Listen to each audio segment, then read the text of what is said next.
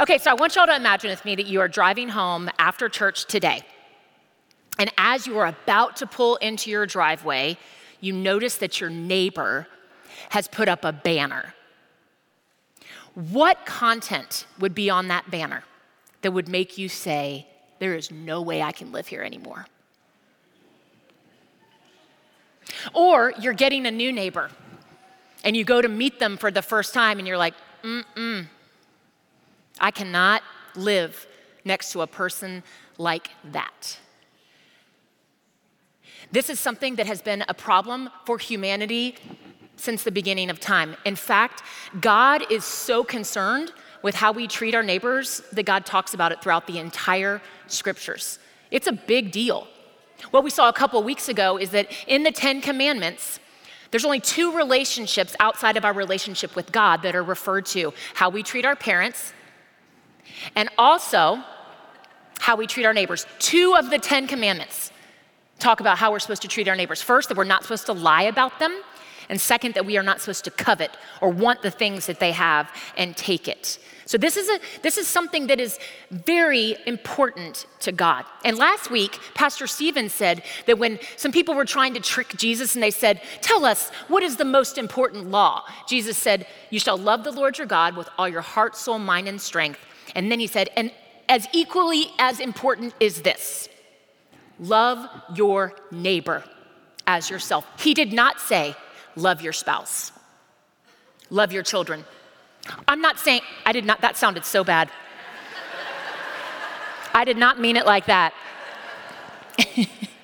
I meant he chose to say, love your neighbor as yourself. Because neighbors are different than us. And we don't do well with difference. In fact, scientific study after scientific study says when you get little children all the way to adults into a room and study them, people choose sameness. People choose something, there's this implicit bias within us to go for that which looks like us, sounds like us, acts like us. Add to that how you were raised and the environment you were raised in. And we have this going against us. So our nature, the brains, our nature is to choose sameness, to not prefer different. And all throughout Scripture, God is saying, that's not the way my peculiar people live. In fact, I'm asking you to live with reckless love. It's going to appear reckless, foolish, what I am calling you to do. When Charlie and I moved into our first home in Atlanta, we were so excited because it was a flat cul-de-sac and we had all these boys. It had 8 homes on it, and within the first days, we realized we were different. There were on that 8-home cul-de-sac, 19 children, aged 14 to 2 of us were expecting. There were 7 different countries of origin represented: India, United States, Great Britain, Germany, the Netherlands, Russia, Korea. 7. Not to mention the religions: Hindu, Buddhism, African Methodist Episcopal, and most common, agnostic or no faith. We were so blown away with how different we did life. I'm talking about what snacks you give your kids, what toys are acceptable for your kids to play with, how you play sports like tag. Everything was different. Holidays, gatherings, the way you shared compliments or chose never to. It was so very different for all of us. And the thing that caused the most tension for me and Charlie was that how everybody else felt like they were raising our kids too. Even if we were right there in the cul-de-sac and could have said something. It was hard work to get along with people that were so very different than us. Have any of you found yourselves living or going to work or school or even in your own family with people that are just so different than you? It's not new. And the Bible is not black and white about many things. I know we wish it was, but I have to tell y'all, the Bible is really clear about this. The Bible is really clear about how we're supposed to treat our neighbors. We are supposed to love our neighbors with reckless love as we love ourselves. And I'm so glad that there is this story in Acts that literally tells us how we do this well. When we are so very different and culture has told us we're not supposed to be in relationship, there is the story in the book of Acts. As we prepare to hear about this story, will y'all pray with me? Gracious and loving God, we thank you for this day. And I ask that the words of my mouth and the meditations of our hearts, God, that they would be pleasing and acceptable to you. For God, you are our rock, you are our redeemer, you are the breath within our lungs, and we look to you for transformation. We pray this in Christ's name. Amen. So this is a story about the encounter of the apostle Peter. Think Peter, fisherman. Peter denied Christ 3 times and the cock crowed. That Peter. But he's an older man now. And he's living in a town called Joppa. And then another random person named Cornelius, who happens to be a Roman centurion. What you need to know about a Roman centurion is that while they appears like a kind of a fancy, prestigious name, they oversaw 100 people, 100 soldiers. Centurions all were from the plebeius class in Rome, which meant they just had a little bit more than a slave. They were free, which is a huge deal, but they were in no way a position of leadership or any status within society. This would have been Cornelius, and he would have started as a foot soldier in the Roman army, and then he would have, through sweat and tears, he would have worked his way up to be a centurion. But what's important to know is he was an ordinary, uneducated man. And then you've got Peter. We know Peter. I mean, he was just a fisherman. He was an ordinary, uneducated man. And so from where we sit, the two of them kind of came from the same place. They don't have as much not in common as they do, and yet there is no association between them. And so Cornelius lives in Caesarea, and just here's an image of the difference between where they live, is that Caesarea is north, and then Joppa it's a 12-and-a-half-hour walk. Keep that in mind, 12-and-a-half hours away. And so one day, Cornelius is just hanging out in his house, and we know that he was a wonderful man.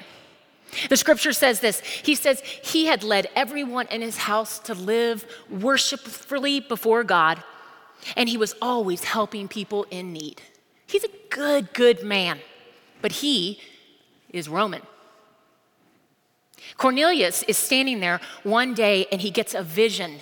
And the vision is so real, it's like a real person. It could have been just his next door neighbor, and an angel of God calls to him, and this is what the angel says. Your prayers and your neighborly acts have brought you to God's attention. Here's what I want you to do.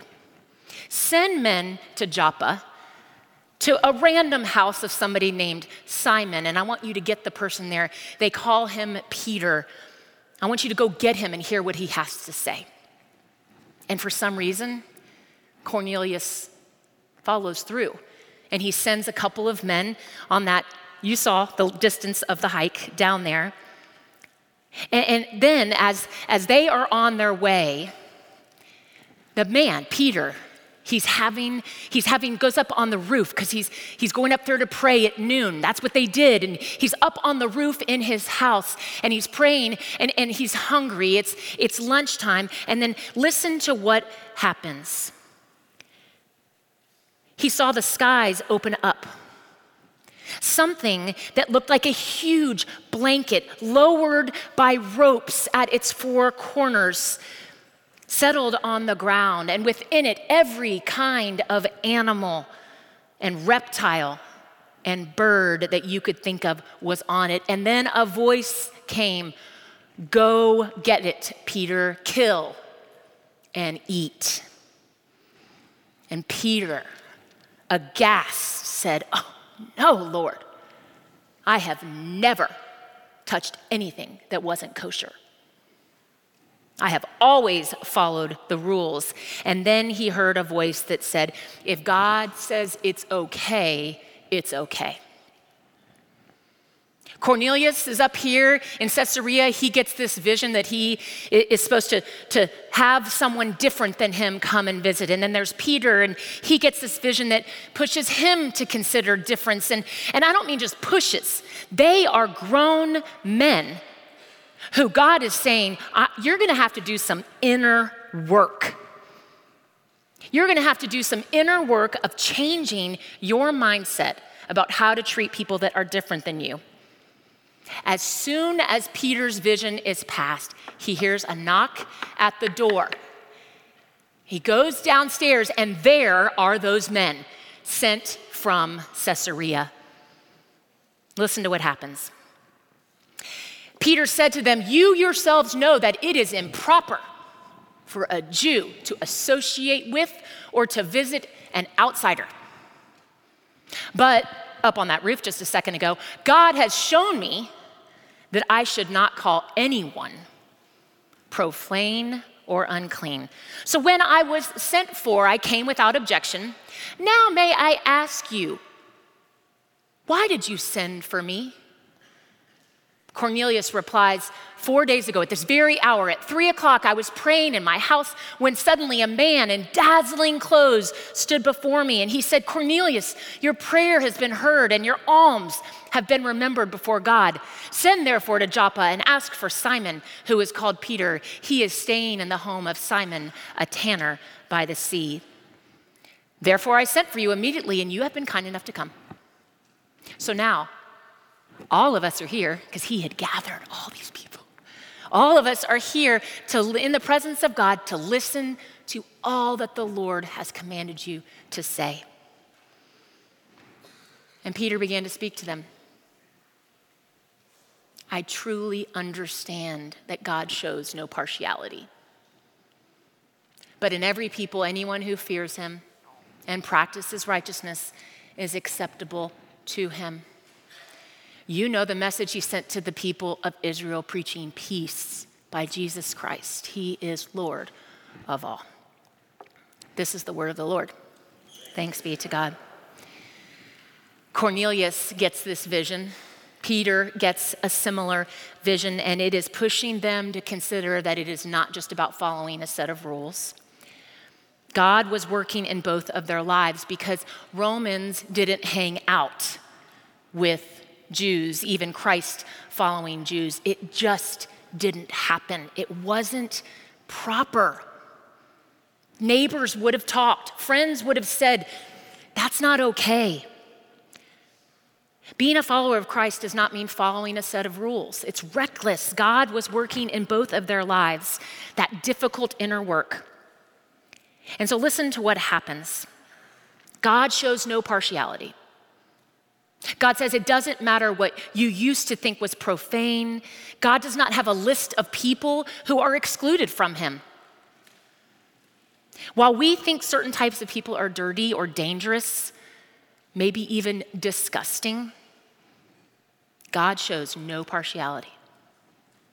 As followers of Jesus, we are commanded to do the same, to love our neighbors, even the ones who do religion different, who raise their children different, who vote different, who identify different. One of the biggest gifts about those years with those families, hindsight, was how different we all were from one another. It was such a gift for our children to be in that experience of so many different cultures, colors, languages. It was not only formative for our kids, it dramatically and forever changed who Charlie and I are as adults. And it changed the lives of my family who would come to visit. They were this cul-de-sac. This was our family. And some of y'all know that Pastor Stephen used to work with me in Atlanta during those years. And this is an example of how they became everybody's family. And here is Stephen with some of them. And Stephen lived this out beautifully as he mentored all of these boys. Did I mention that there were 14 boys out of 19 children? It was Lord of the Flies type situation on the daily. And I look back at this picture here. If you knew the difference in what each of these men believed about how to do life, and they figured out in this beautiful way to accept difference and just to love recklessly. You live where we live for not an accident. You are in that house not just because you've lived there for 10 years or 20 or 30. You are in that apartment not just because it was the one that was most affordable. There is a reason to live where you live with the certain people that are living around you. Mr. Rogers said it this way: to love someone is to strive to accept that person exactly the way he or she is right here and now. May it be so in my life and in yours.